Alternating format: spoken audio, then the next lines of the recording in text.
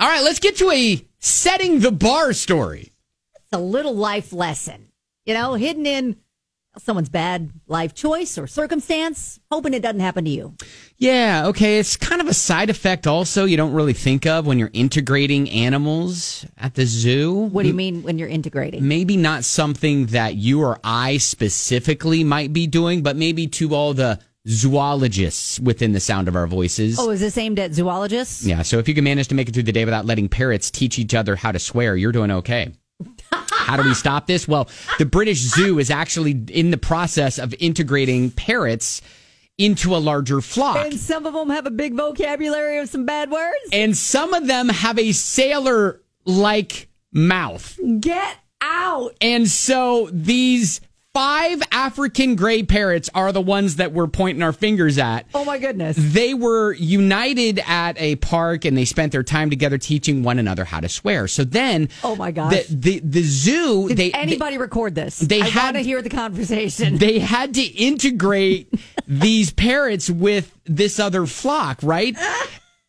And so they're worried now because these parrots are social creatures that they are going to teach all the other parrots in their little containment when you have how to swear. That kind of knowledge, you have to pass it on. Right. And they're saying, look, only time's going to tell.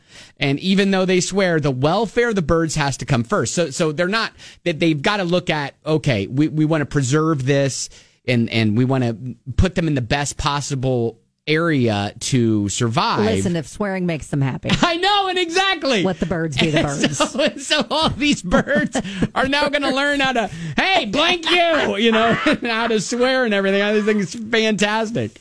Polly, want a cracker? Blank you. Blank you. I love it. Yeah, so. I need a recording of it, though. I know. Just for research purposes. If we could just fantastic. stick a microphone in the bird pen. I'd love to hear it. Oh, it'd be so great. It'd be so great. So again, I don't know. This isn't. Can you ask the bird, where'd you learn that? They're going to tell you. My mom. Right. This isn't necessarily a problem or an issue that you or I might have, but no. But yeah, maybe. But listen, what zoo are they at? Because I think I want to visit. It's a British zoo there. Oh, okay. It's going to be a little far, but okay.